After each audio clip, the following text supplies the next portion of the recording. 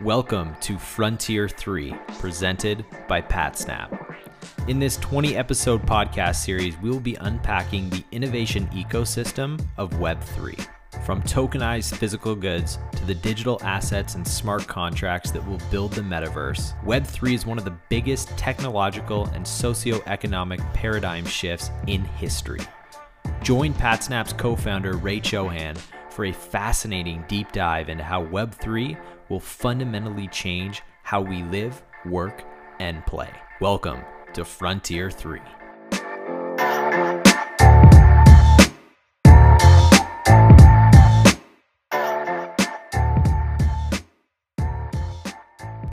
Hi there, and welcome back to episode 2 of Frontier 3. Today, our host Ray Chohan sits down with Sergey Lotz. Serge is a Web3 builder with a focus on NFTs. He has worked in different startup and web agencies for 12 years and is now involved in several Web3 ventures as project and product lead. He is also researching blockchain technology as part of the Central for Digital Technology and Management in Munich. We hope you enjoyed today's fascinating conversation between Ray and Sergey. Enjoy. Today's episode is brought to you by PatSnap. Learn how to unlock your limitless innovation potential with connected innovation intelligence. CII is an AI-powered technology that combs through millions of disparate data points, segments them by industry and relevance, and weaves the insights together to create a meaningful narrative. The result? A holistic 360-degree market view where you can easily spot risks, identify opportunities, and accelerate the pace of innovation. We created the definitive guide to connected innovation intelligence to give you an in-depth understanding of how CII can help your business innovate better. If you want to grab a copy of this, head over to patsnap.com or click the link in the description of this podcast to get it today. Now, without further ado, let's jump right into today's episode. Welcome, Serge. Really excited to be catching up with you today. I know we've been going back and forth on LinkedIn for quite a while, but welcome. And would love to kick off, Serge, with your backstory, because you've got an interesting journey there with Gitcoin. Obviously, you've been an entrepreneur in residence at a few organizations. You've got a background in product. So I'd love to hear your background story and how you ended up in the wonderful world of Web3. Sure. Hi, Ray. And yeah, nice to be here. Pleasure to talk to you. And yes, so I'm in this field already like over 10 years and developing applications on the web. I started as a front-end developer, an agency, and then I kind of shifted towards product design because I felt like I want more connection to the people. And so I shifted my career towards that. And later I went more for the managing positions like product owner, product manager, and was still focusing most of the time on Web 2 and software as a service businesses and business models. And then I went to Munich because they have, I was in Berlin before, and then I went to Munich, and because they have here a very nice entrepreneurial scene, especially for, let's say, students. So I also registered myself as a student, joined an initiative called CDTM. It's very famous here in Germany. They're basically a center for digital technology and management, and they produce, let's say, most of the unicorn startups from Germany coming from the center. So very strong team there and strong people you meet, very entrepreneurial as well. And while being there, I was exploring, of course, multiple directions what to do with my entrepreneurial journey. So I went into video as well, joined some companies there, tried out my skills. And then I also was thinking about AI and augmented reality. And then I also stumbled upon Web3. So before that, I knew, of course, crypto and was also investing, just, buying coins a few years ago, like starting 2017, I think, buying Ethereum, Bitcoin, stuff like this, but just more as an investment, And this year, at the beginning of this year, I really discovered that you can finally build real applications on the blockchain, like on the Ethereum blockchain, where people can use it indeed. So it's not just some speculation, but you can really create applications which create value, bring value to the people, and basically also get paid in Ethereum, the cryptocurrency. And it got my mind really tickling and working. And I saw then the NFTs and I thought, damn, this is so easy. This is finally like a vehicle to get so many people to understand blockchain, because it's so more tangible. Everyone kind of understands collectibles. They understand trading cards, postal stamp marks.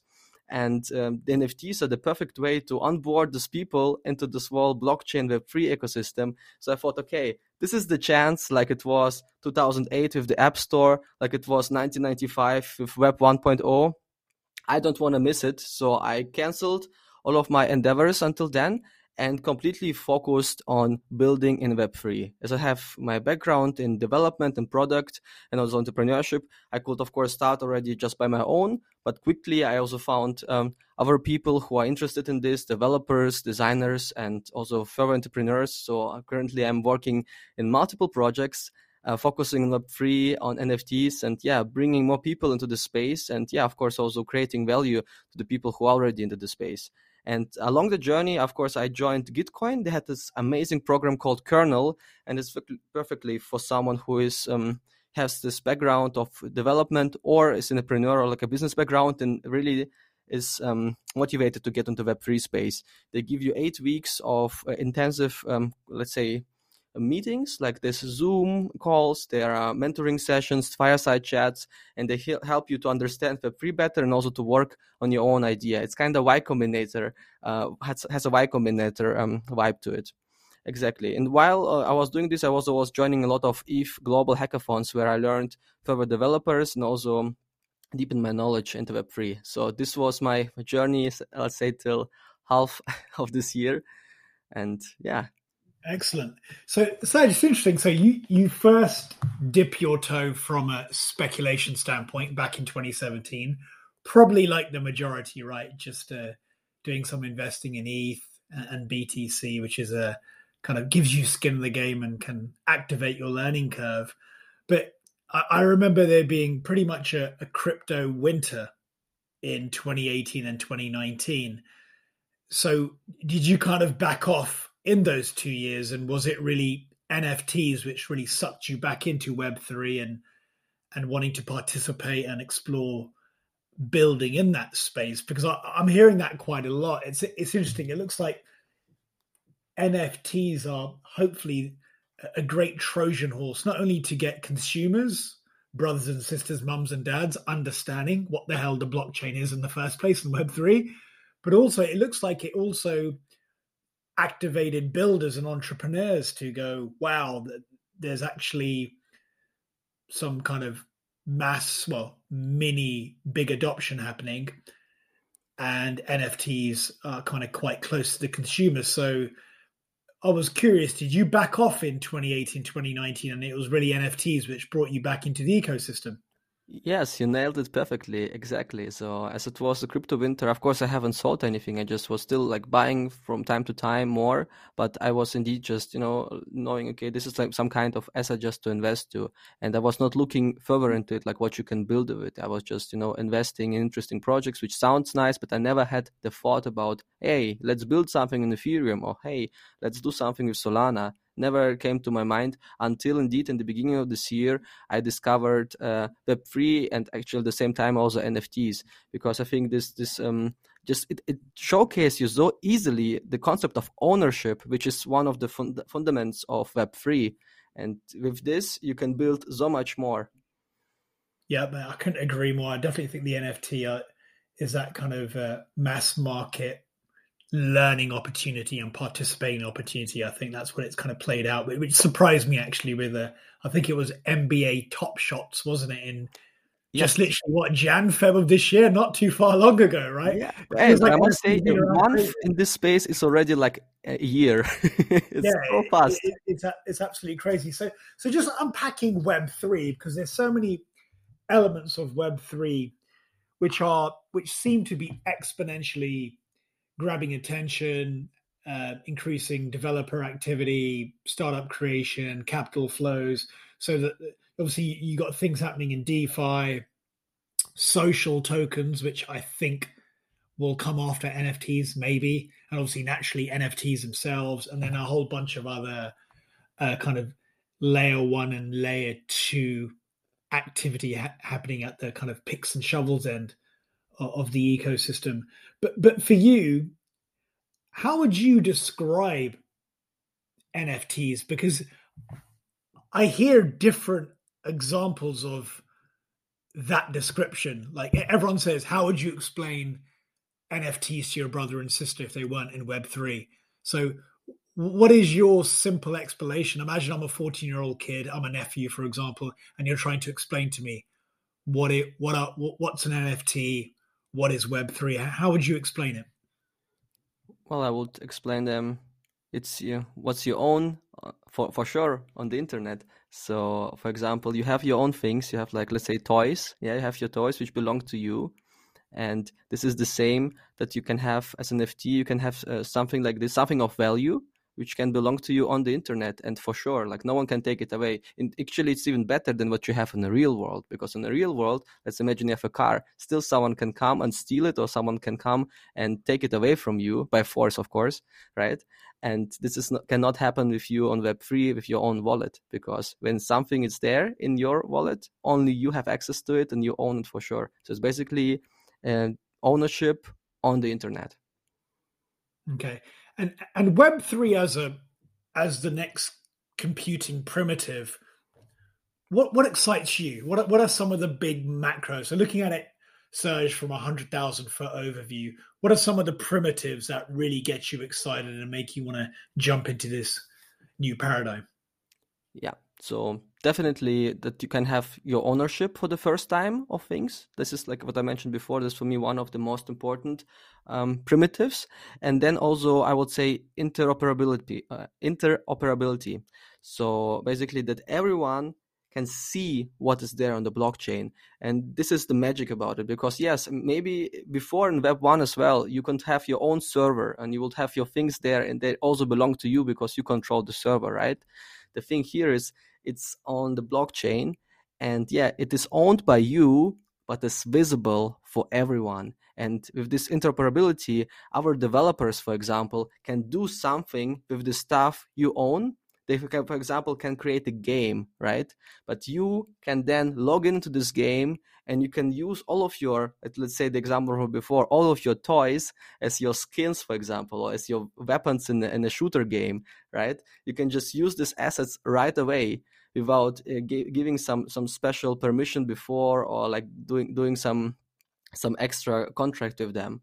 And this is say two of the most important primitives for me of Web3.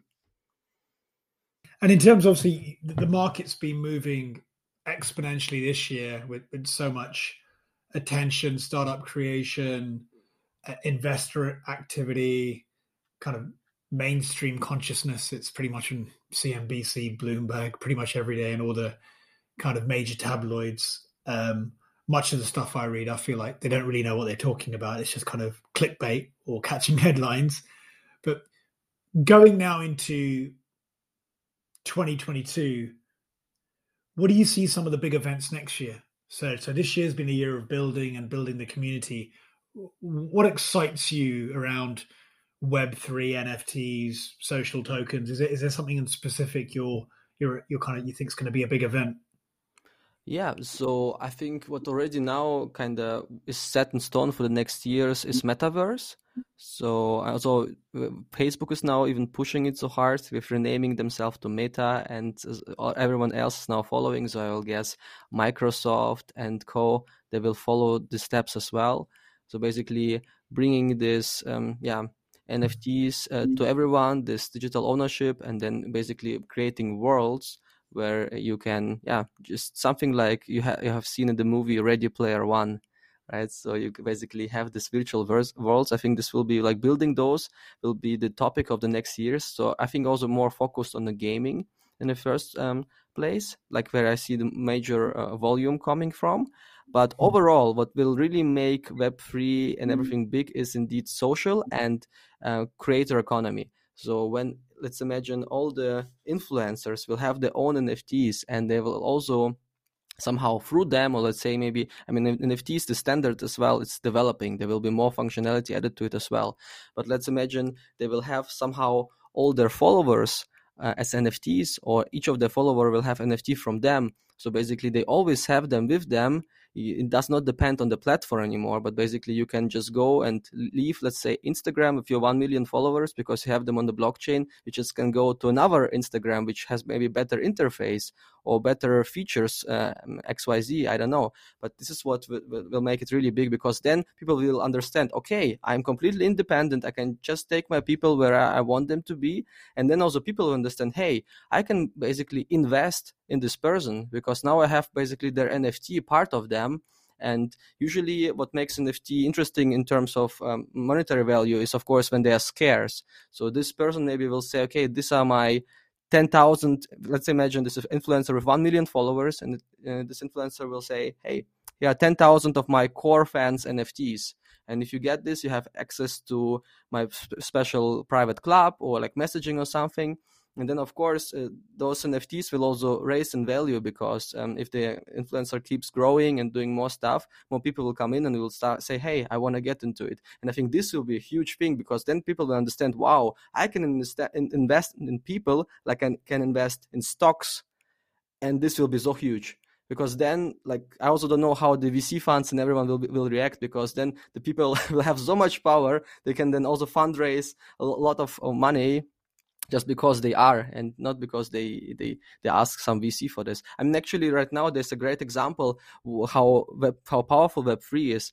There's right now Constitution DAO going on, and they are collecting money to buy the US Constitution from Sotheby's. I think today or tomorrow is the auction, and they had a goal to collect 20 million in Ethereum to buy it as a collective.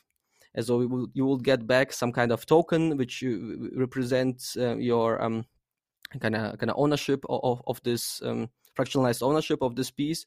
But they collected, I think, already over 30 million in Ethereum, 30 million USD in Ethereum to buy this. And these are still the beginnings. I mean, how many people are into Web3 right now, right? And they already can collect such huge amounts of money. So this will be really huge, and this will influence also the whole fundraising and crowdfunding a lot. So yeah, I think, but this is like deeper future. I would say like maybe 3 to 5 years, but in a short term, I think next years we will see a lot focusing on metaverse and gaming, and basically, all of what you have like skins in the game, which are also tradable right now. Like, for example, if you look at games like Fortnite, people are buying expensive skins there just to show off, right? And this whole thing will just get onto the chain. So basically the people can trade it wherever and can have maybe better deals, better marketplaces for it. And yeah, because they already know how it works. It's nothing new, just a different technology which gives you more possibilities. And then the masses will come really with the creator economy. Yeah. And Serge, so you shared a lot there, and we're hearing this pretty much every other day. Obviously, the upside of NFTs, of social tokens, but I'd like to unpack utility, right? So you described a couple of examples of a compelling influencer having 1 million followers, but in terms of fractionalized ownership in their NFT, they only have 10,000. So automatically you've got some form of supply side scarcity there, right? Yeah. But in terms of the utility of me owning, say, the Serge token, like, what will that really look like? Because at the moment, I do hear some examples, but maybe I'm an 80s kid, right? And kind of more Web 2 in terms of the way I grew up. I was trying to explain it to my wife, Serge, and she goes, oh, honey, is that like a voucher then? It's like, well, you have vouchers to a certain restaurant and we might get preference to book a table at short notice or discount on certain types of meals. And that was her quick analog knee-jerk way of thinking about NFTs and social tokens, or having a token in an influencer. But that seemed to me not so compelling when I think about it. It seems kind of cool, but not in a way that you'd have You can hundreds of describe it millions in of this bucks. way, I think. That makes sense. Like it didn't seem as juicy enough for me.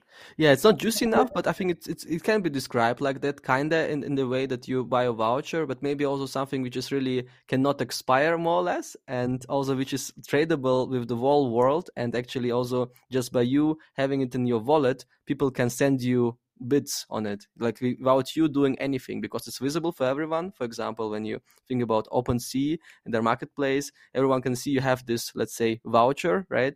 And they can bid on it. So it's actually sexier, I think, like this. But I agree that the description could be more juicy. And let me give you like some maybe examples of utility. Let's say if I would release an own Serge NFT or like a token, what it could be. So definitely what many people do is just gated access. And so you'd say you have your Discord community or Telegram group, and the people can only go and read it, or like newsletter, let's say, when you have this token. That's like a very simple one. Then I think the greatest example right now is Gary Vee with his collection VeeFriends. So he released, I think, 10,000 of them, and 9,000 of them are just admission to his next 3 conferences. And 1,000 of them are special. Some of them allow you to have a dinner with him or have a podcast episode with him. And when you think about this, for example, this utility is super powerful, because imagine you buy it now, you don't use it, you just keep it. And then let's say he grows and grows and grows, and his audience becomes like 10 million, 20 million more. And then, of course, this place in his podcast, of course, also grows.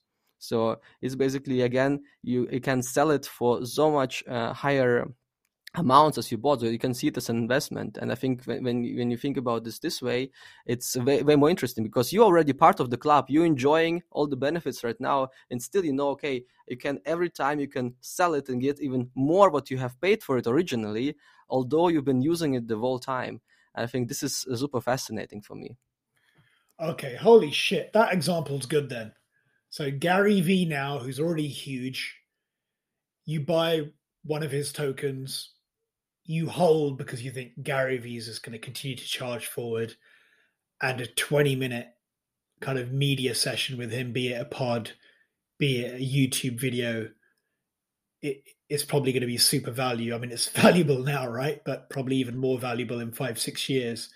Yes, and he only has, let's say, I think there's very few actually. I think there are only 5 or maybe 10 of those NFTs which allow you even to do this. And the cool thing is, I think there's even like a method implemented, so you can basically use up this podcast thing, but you still have all the other, let's say, access just by holding it. So maybe you will not have this podcast session anymore, but you can still access the private Discord chat rooms, etc. This is interesting. Like, what does this do to the traditional capital markets? Because in essence, this is opening up brand new asset classes at rapid pace. And the traditional guys and girls have no bloody clue about this, really. So it seems like the knowledge to execute in this market and do good work, and for some folks, let's face it, it's going to be about gains, right? Capital gain, kind of increasing their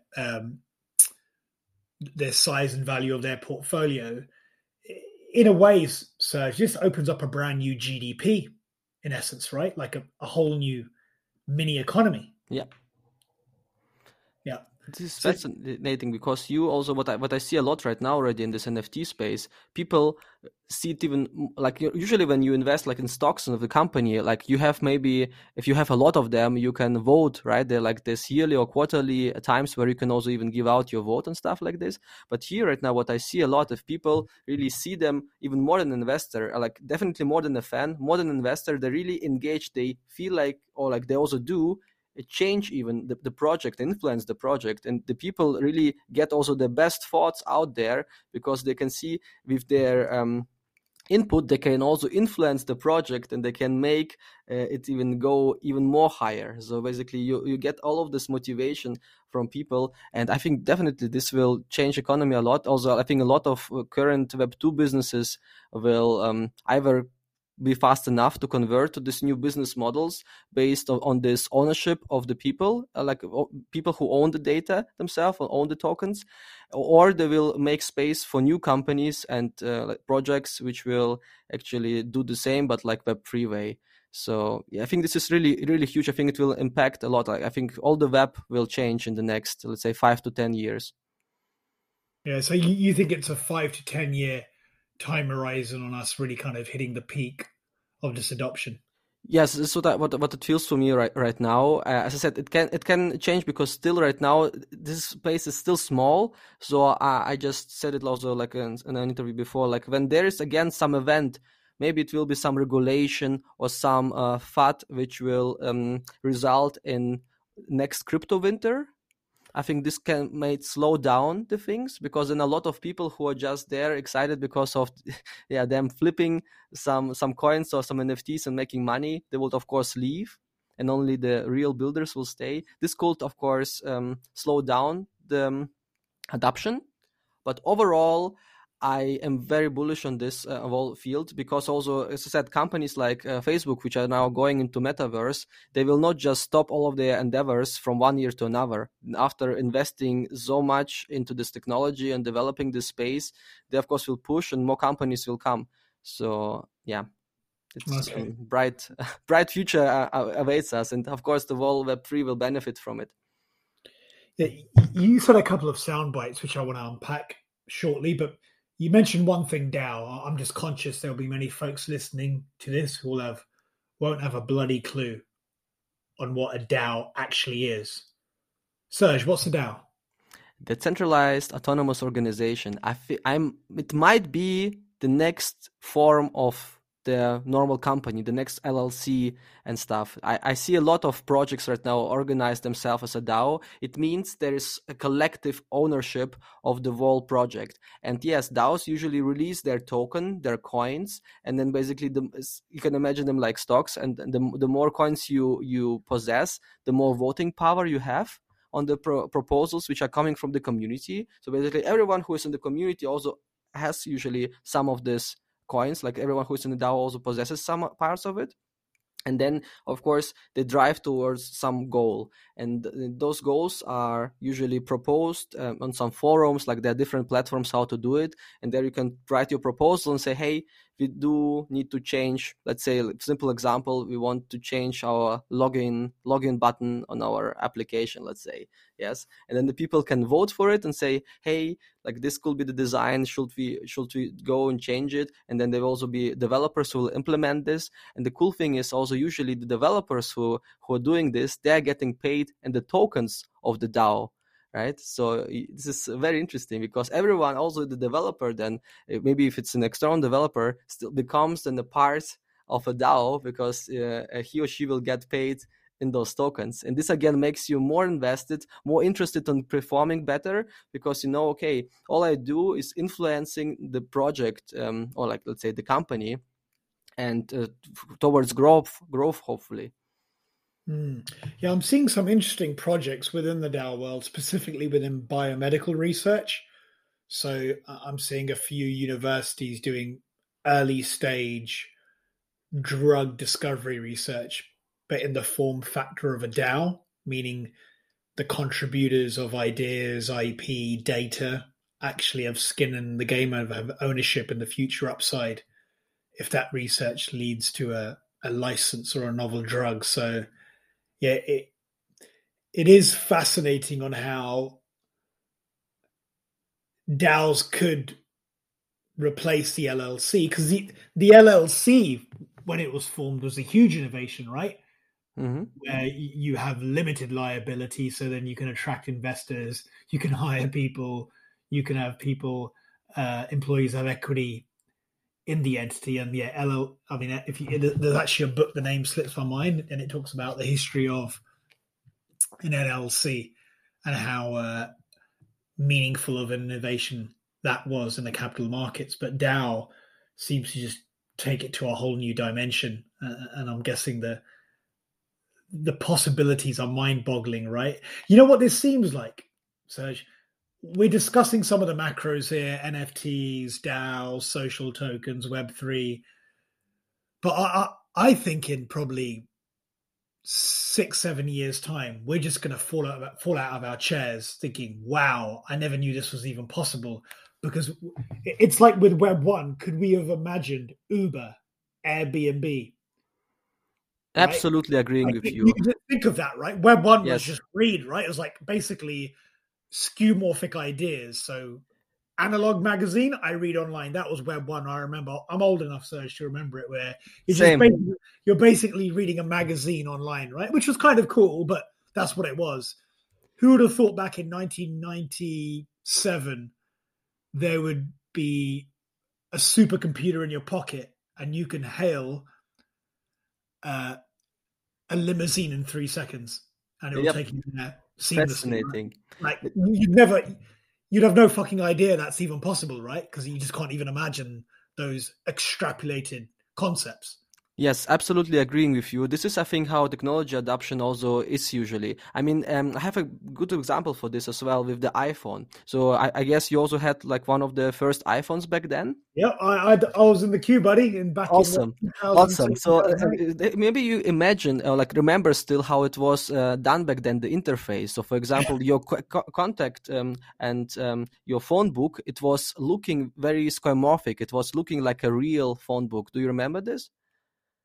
To be fair, yeah, I remember. And I remember being with V1 slightly underwhelmed. The battery life, other things. But it looked like it was a skeuomorphic UI where it was just like it looked like an analog version of a phone book. Yeah, I remember. Exactly. So they try to make it as simple as possible for the people because people just expect what they know from the real world, what they know from the everyday life. They kind of expect to see it here again. And I think this is what we also see right now with the Web3 and the NFT space. So people replicating trading cards, they replicating the vouchers ideas, right? And some of them also starting to experiment and doing something bigger, something more completely, let's say, Web3 native. But this is a long way there. So that's why we just right now trying to adapt everything we know from Web 2 kind of to Web 3 kind of style. There are people talking about, okay, how the Spotify Web 3 will look like and stuff like this. But I think once we are there, and I guess your time frame of 7 to 10 years, I think it's pretty nice. Then we will see some very solid products which are in use cases which are completely evolved from this Web3 native space, and this will definitely blow our minds. I'm really curious for this time. I think our world will change a lot, and we're right now in the beginnings, and it's so exciting for me to be here and witness it and be a part of it. It's great. Yeah, it's interesting. Yeah, it seems like we are going to have winners of basically Web 2 ideas which have Web 3 DNA, right? Like I can see winners there, but those winners are not mind-blowing to me. They're super cool, don't get me wrong. The fact of digital scarcity and digital ownership, that in itself is freaking awesome, right? Let's face it, right? As the first piece of low-hanging fruit. Mm-hmm. But I agree with you. It's going to be when we're at that Airbnb, Uber phase of where we're like, holy shit, I didn't even know that was possible, right? Or what you see in some software applications. Like I know it's quite an analog idea, but even what you can do with Slack now or Discord, it's pretty cool, right? If you compare that to Web 1.5 in terms of the UI UX and the capability of the software that Discord offer, right? So it's I think it's going to evolve a lot. There's one project actually, Serge, which I think is non-skeuomorphic. Have you heard of a project called Loot? Does that Of course, I heard about it. It was it made a big news in the Web3 space and the NFT Twitter. Yeah, that seems crazy, right? Like, actually, obviously, you're the expert here. Could you explain Loot for the audience? Let me try. So basically, what you buy are just words describing your items. So Loot is project focused on Dungeons and Dragons kind of game, and it describes your kind of like character. It's like what are you, like an elf or an orc? Which weapons you can have, and it describes it visually. It's just a black box with those words written on it in Times New Roman, nothing else. And then I think also as a property in a metadata level, so it has a JSON file linked to it. And I think as a properties, it also has the same words as properties. And the idea was basically that you have this loot, you have it in your wallet, and then they play a lot of this concept of what I mentioned before, interoperability. So it means, okay, you have, for example, this elf with golden bow, and then you join any game which kind of supports this, and it supports the loot.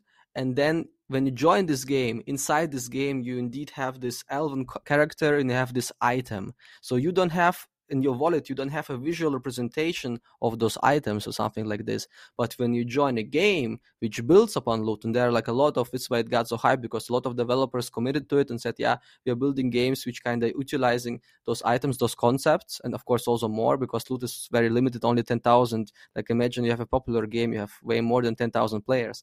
But yeah, so basically you can log in wherever and you get kind of these items, even though you yourself only possess this blueprint of it. And I think this is what got the people excited, and there are a lot of projects started from it, also describing maps, so basically describing worlds just as words. So yeah, I hope this was simple enough explanation. I myself not involved into loot, I also don't possess any loot, so it's how I can describe it best. Yeah, when I heard of loot and I was just trying to wrap my head around it, I just attached it to infinite composability, right? Like you can just continue to build on top of that original canonical, right? Yes. It's no different from the original canonical of Bitcoin, right? When Satoshi wrote the white paper, he kind of left a framework and with a white paper, and then the community built on top of it, right? Like that's one of the most, and that's become $1 trillion asset, right? Mm-hmm. But it originally it's similar to loot, right? It was just it was a white paper. All the picks and shovels were there, kind of the early stage ones. And then he said to community, go ahead, build, do what you want. Yes, it's good comparison. Yeah, comparison. Yeah, I mean, I'm guessing Ethereum might be similar, but with some nuance. So, this unlimited composability piece where you've got these infinite Lego blocks and contributors all across the world who can add to a project, and then when they add and devote time and energy, that manifests in digital ownership. Like, I think that's gonna change how innovation is executed. Like, don't you think this how companies how BMW or Tesla or Panasonic innovate? That they might even build products in that way. This is a very good thought. I think this is, probably this is even will happen and happen sooner than later, because this is the best way. You get this collective mind doing this all for you. This is what I meant, what I tried to describe before with this. When you feel like you're a part of it, you really own, and you will be heard because you hold some of those tokens or like hold some of those NFTs, and you can of course build on it because everything is openly accessible on the blockchain. This gets your mind excited and you get like best ideas out there. So yes, I definitely think this is a great way how you describe it will happen. Yes, and I think the companies which will do it first will get the biggest advantage. Like I mentioned the example before with Uber. So when every time the drivers, let's say, drive someone and they will really own, like you'll get patent tokens, and tokens are basically representing as a share of this Uber of Web3, let's say. I can also imagine a lot of better like input from the drivers, because they are then motivated to really influence something and even get more of those tokens, more of those ownership. So or even building on top of it something. So I can imagine a lot there. And I think the companies which will first adopt this, which form, whatever form, like maybe just as an experiment first, will be very successful as they tipping into this collective mind kind of thing. It's interesting when you said, obviously, the Uber example analogy you gave there. Obviously, then they have ownership, then they have skin in the game, then they're even more committed. You know, one way you see it already, which is crazy, because their energy and their work ethic is insane, is all those YouTube influencers, let's face it, they're talking their book, right? So if someone's a Solana degen, they love, well, you can't even call Solana degening now. It's a great platform. But if you have X influencer who's invested early in a particular protocol, the amount of energy they kind of deploy on writing content about that protocol, the ecosystem, the people, the applications, the future, the technology, it's insane because they have ownership, right? Yes. They have ownership in the picks and shovels. Like, that was never possible before. If you look at Web 1 or Web 2, you can't own TCP. You can't own AWS or the cloud division of Microsoft, Azure, right? Like, Yep. then you're not incentivized to beat the drum and build and do stuff and put all your blood, sweat, and tears into it because you're like, what's my real return for my time and energy? Where it seems like the energy in Web3, it's unprecedented. Like, you see on YouTube, like, people, they're doing like 3-4 videos a day. Well, if you see the artists right now, the same, they don't sleep, the artists as well. Like, and I've seen some of the best work from those people right now because of all of this. Yes. Yeah, and you see some projects like Audius who have 7 million monthly active users, which potentially would challenge Spotify. So that's really interesting as well. And so obviously we've discussed NFTs and that core primitive, but obviously I'm conscious our conversation is hugely biased because it's happy ears, right? We're only talking the positive things. But Serge, there's been a lot of challenges, right? Let's face it, some of the infrastructure bill in the US where they drafted the term broker as like fucking so broad, like everyone's a broker within that agreement, so it does have an impact on everyone. And you're seeing in Europe, US, obviously we've seen what's happening in Asia, kind of crackdown from governments. But what do you think some of the challenges are ahead? Like real challenges for this to really kind of get that huge adoption that we all think it can? Sure. So first of all, I think regulation is needed to get the mass adoption. So yeah, maybe some of the rules will be first very, like hurtful and also cause some maybe winter or like a bear market, let's say. But I think this is the only way to get the real mass adoption. And besides that, what are the challenges? Are definitely, let's say, from the technological side, we on Ethereum at least, we are waiting for the release of Ethereum 2, where they change from proof of work to proof of stake, which will reduce the energy consumption of the blockchain by 99%, set by them. So I think this is what we're waiting for, because also right now this Ethereum, for example, it's not meant for millions of people to use it like every second, because right now even it's already overloaded with transactions, and you can see it on the high gas prices, on the high gas fees you need to pay for this network. It was never originally, I guess, they have never thought about this huge scalability problem which they have right now. So I think this is currently a big problem. We have, of course, like, let's say, so-called Ethereum killers like Solana, for example, or we also have Flow Chain, which are, of course, solving this. They have already proof of stake built in, and fees are low and transactions are super fast. The problem there is they are not decentralized enough. So I think we still have this infrastructure problems which need to be solved, and a lot of people have, also myself included, hope to this release upgrade to Ethereum 2, where a lot of these problems will be fixed. Then let's say when we go more to the customer, to the UX side of the whole thing, of course, also there we need a lot of development to make it more friendlier, because right now you create your wallet, you have your pass seed phrase, and when you lose it or someone gets it, you basically screwed. There's no admin you can call, no one who can help you, basically. So if it's gone, it's gone. It can be, for example, if you have all of your identity bound to this wallet, for example, imagine then you get it stolen. It can have it can really destroy your whole life.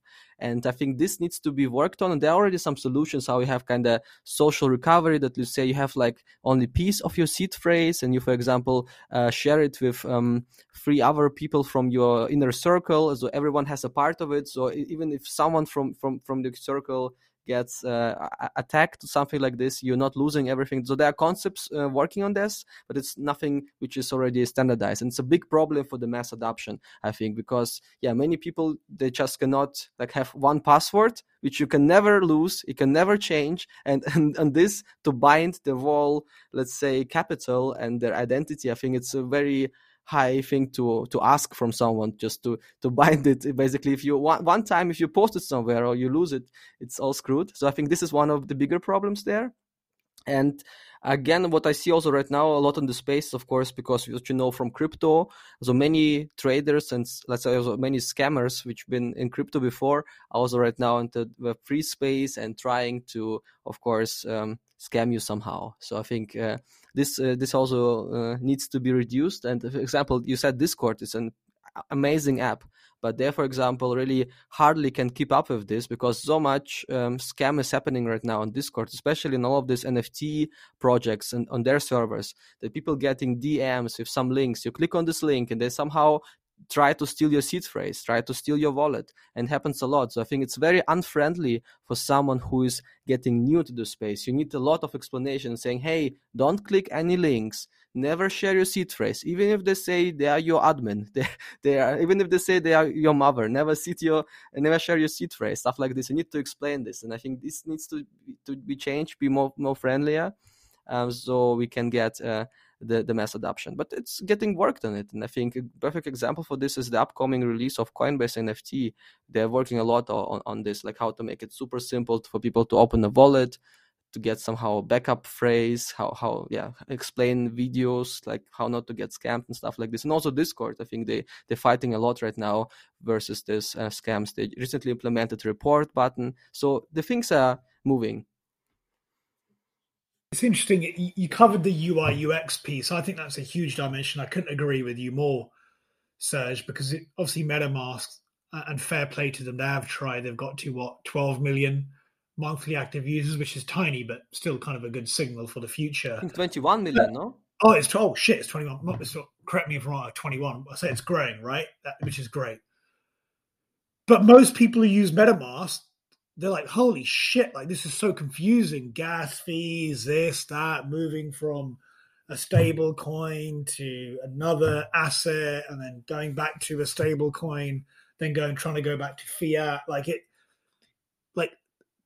That's not gonna create mass adoption. No way. Like my sister's not gonna use that.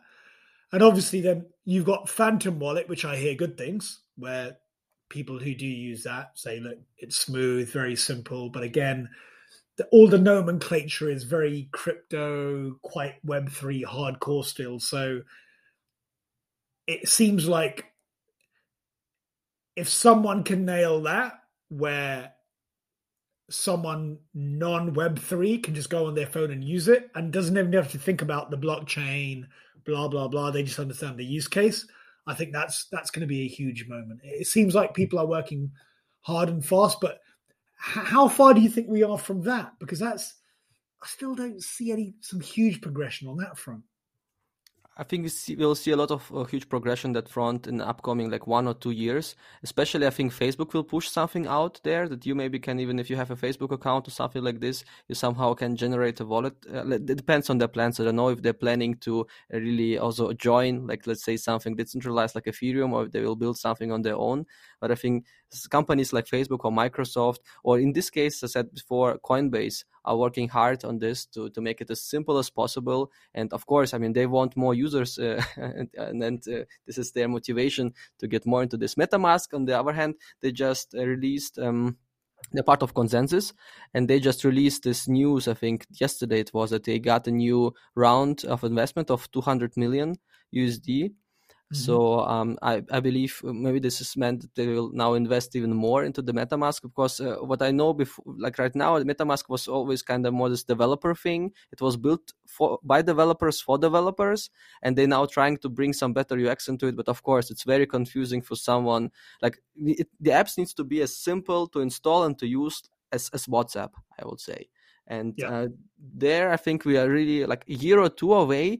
But I'm pretty sure like the company, like big companies will solve this definitely, because it's in their interest, as they want to have more people using their services, or like more people going into Web3 overall. So yeah, I think this will be solved in the next 1-2 years. I'm pretty sure. Yeah, I hope so, because I think that's going to be great for not only for the OGs in this space, who'll probably appreciate it as well, let's face it, but also kind of Joe Public, right? Kind of getting that mass adoption and getting that hockey stick that everyone talks about.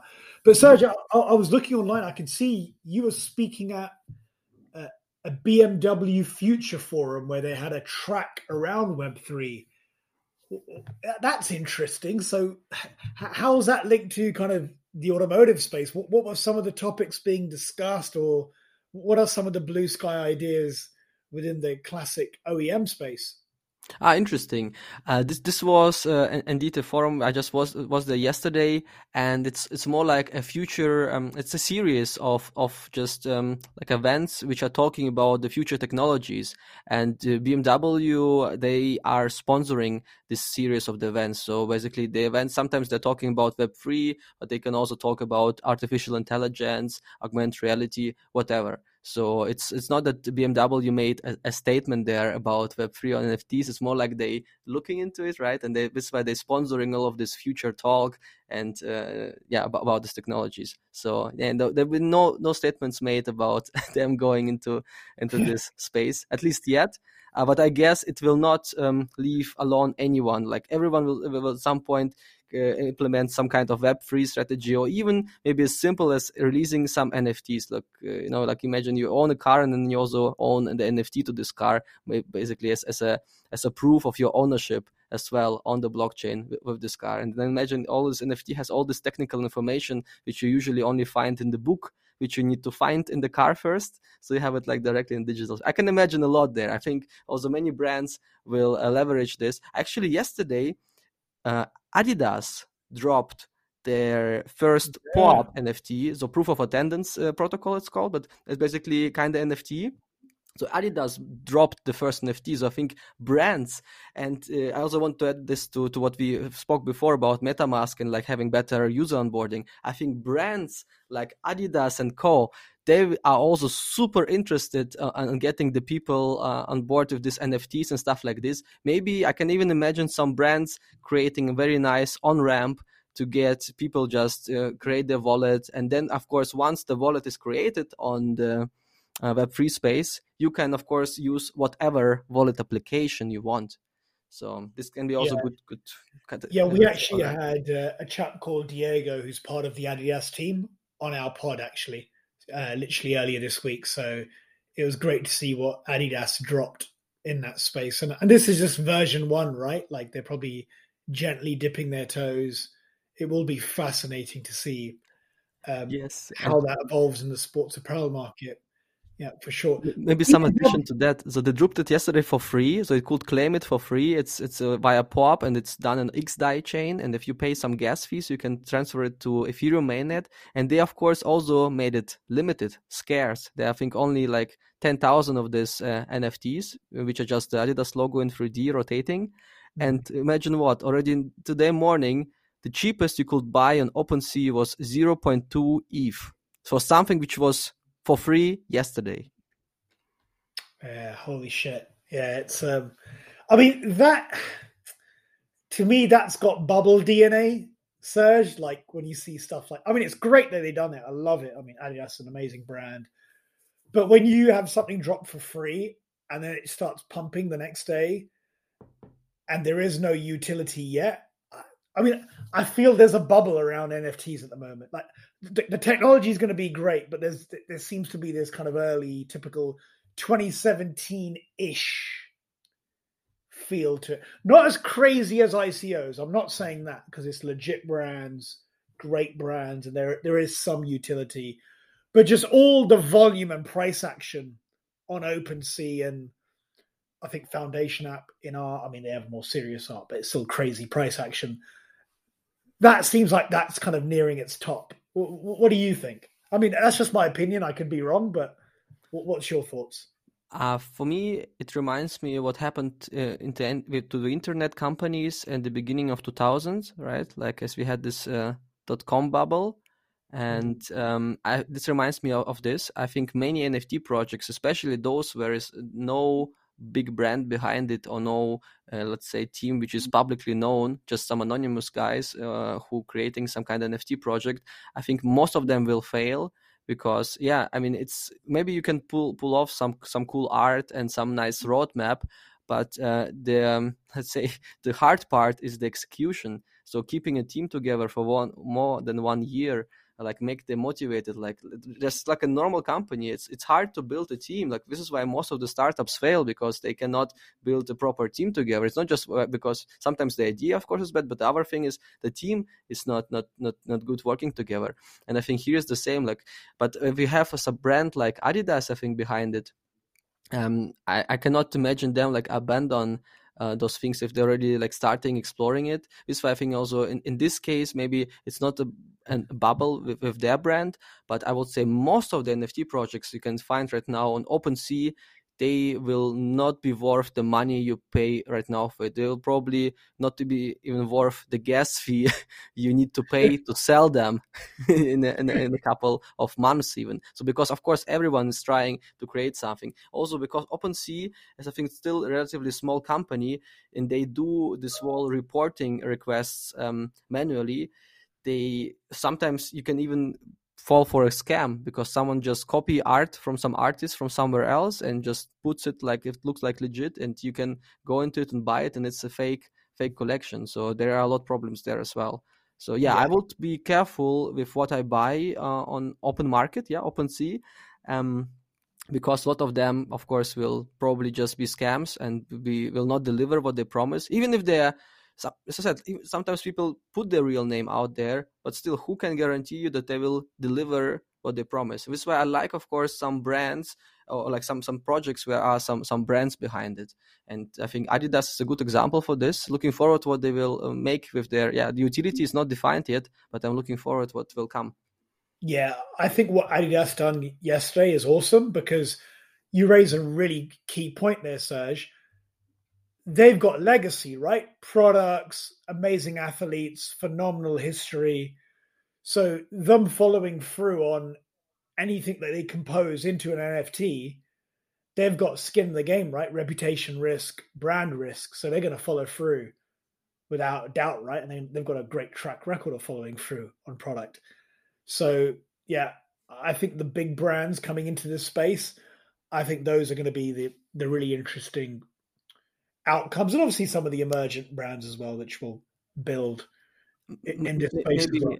Maybe one more thought into this, because I told you before, like that you can everything is open on the blockchain. So what I see often happen, even if one project, let's say, had cool original art and the team already left, but NFTs are, let's say, out there and the community is out there, it is still possible to revive the project because just our developers or let's say, our entrepreneurs can come there and say, hey, we built something on top of these NFTs. So with Adidas, let's imagine they say, okay, NFTs are not for us. They will leave the space again. But there are right now 10,000 of those Adidas POAPs out there, right? So some other sneaker company can come and say, you know what? Because you have this, you maybe can now have 30% off one product on our website or something like this. They can leverage that because it's all open there and you can read the blockchain. So they can say, hey, connect with the wallet in our shop. You have this Adidas POAP. Hey, we will give you 30% off, or let's say 30% off on any Adidas in our web shop. Something like this. I can imagine that. And it's possible. So you can see even if Adidas says, hey, we are not using this NFT ourselves, there will be no utility done.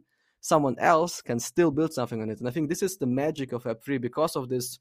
Everything is openly available on the blockchain and everyone can use it.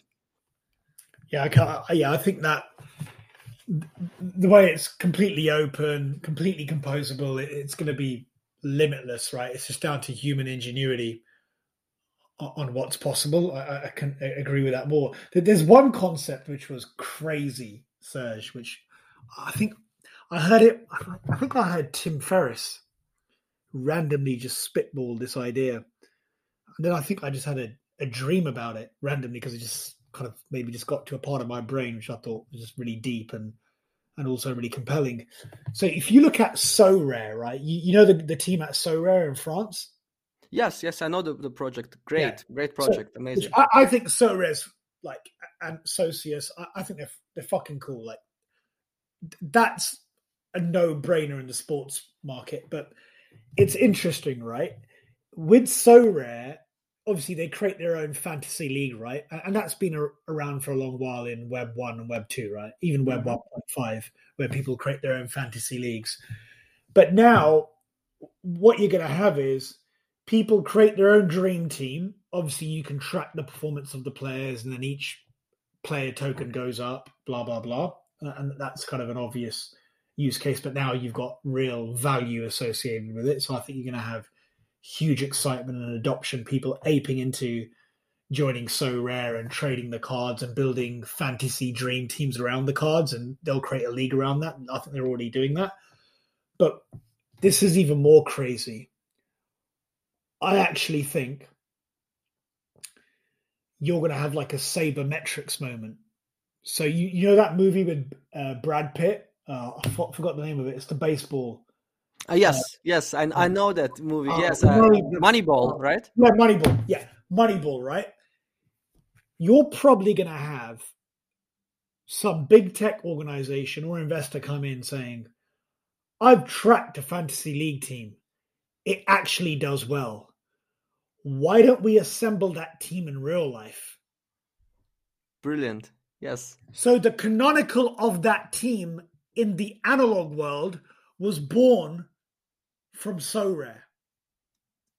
And that team in the real world wins the Champions League, wins the La Liga, the Premier League, whatever league they're in, wins UEFA Cup, whatever cup. But the canonical of that team was originally from Sorare. I can imagine that. Amazing. Imagine the fandom around that. Crazy. Like, yes. It would be. Why couldn't that happen? Because you're saying, okay, this player plays right back, left back. This defenders, look at their stats. You go, and also when you're signing those players, look at the attraction to those players and say, listen, do you want to play in a Web3 dimension?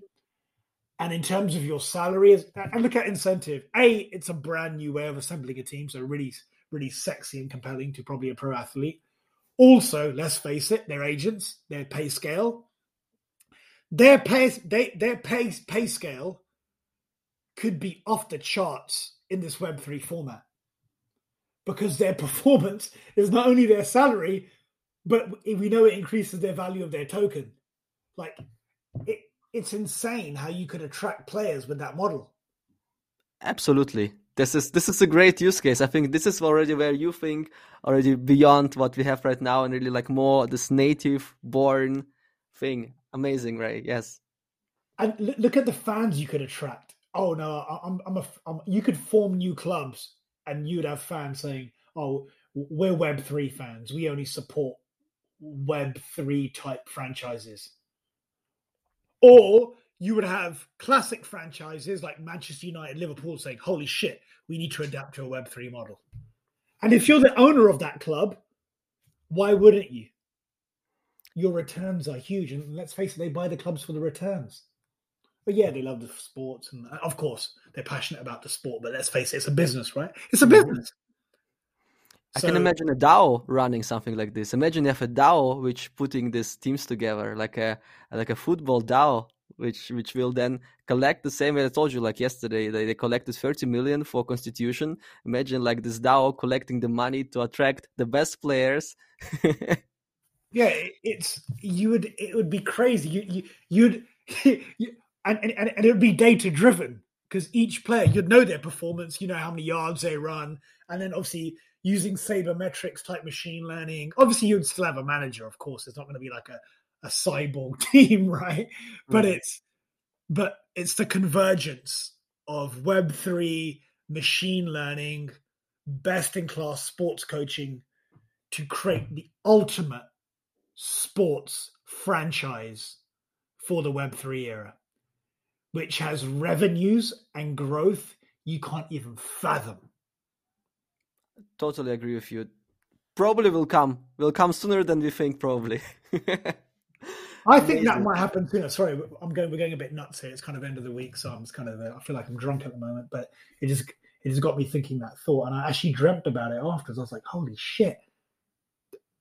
I will not be surprised if that happens, because it's kind of happening anyway in the analog world. The way sports franchises are purchased and the revenues pumped into them and the players join. This won't be surprising. But sorry, Serge, I'm completely spinning off there and rambling on about a completely different topic. But Serge, I mean, today's been a great conversation. But in terms of your goals now, I can see you're currently an entrepreneur at Stealth Startup, I can see on LinkedIn. Can you tease the audience on roughly what you're working on or the ecosystem you're trying to build something in? Sure, we'll happily do so. I'm supporting multiple projects right now, usually from a product and growth side. So, and leading the developer teams often. But the one project, let's just say, where I'm focusing right now most of my time, I will also announce it soon on LinkedIn. Working together with a brilliant team. We're already I think over 18 people. And this will be video for Web3, video for the metaverse. So imagine you have something like Google Meet or Zoom, where you don't log in with your email and password, but where you log in with your wallet. And then you can have your NFT as your profile picture. You select an NFT, for example, and then you also get a virtual background which matches this NFT theme. Or you can even have your face swapped. For example, you own a CryptoPunk, you go into the meeting, and this will be meetings for Web3 for the metaverse. So there you don't want your official first name, last name. There you want your name, which you have in the metaverse, right? And then also, of course, usually the people right now who are in the Web3 into the metaverse, they associate very strongly with their profile pictures, with their NFTs.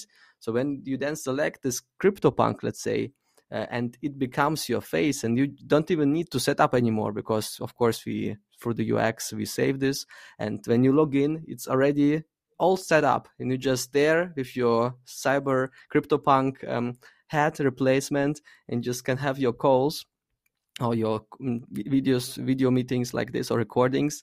I think this is what will excite the people, and it's what we are working on. And then later, of course, also token gated meetings. Like imagine you have a company and you have a Web3 company, so you release your own NFT, your own token for every employee. So we'll have kind of a badge.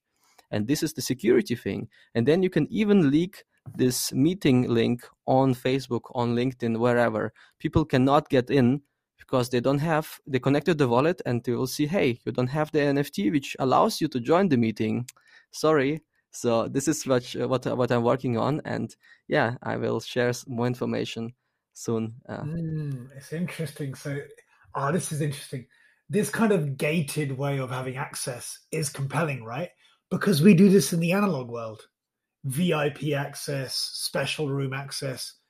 Humans already have that habit for a very long time, right?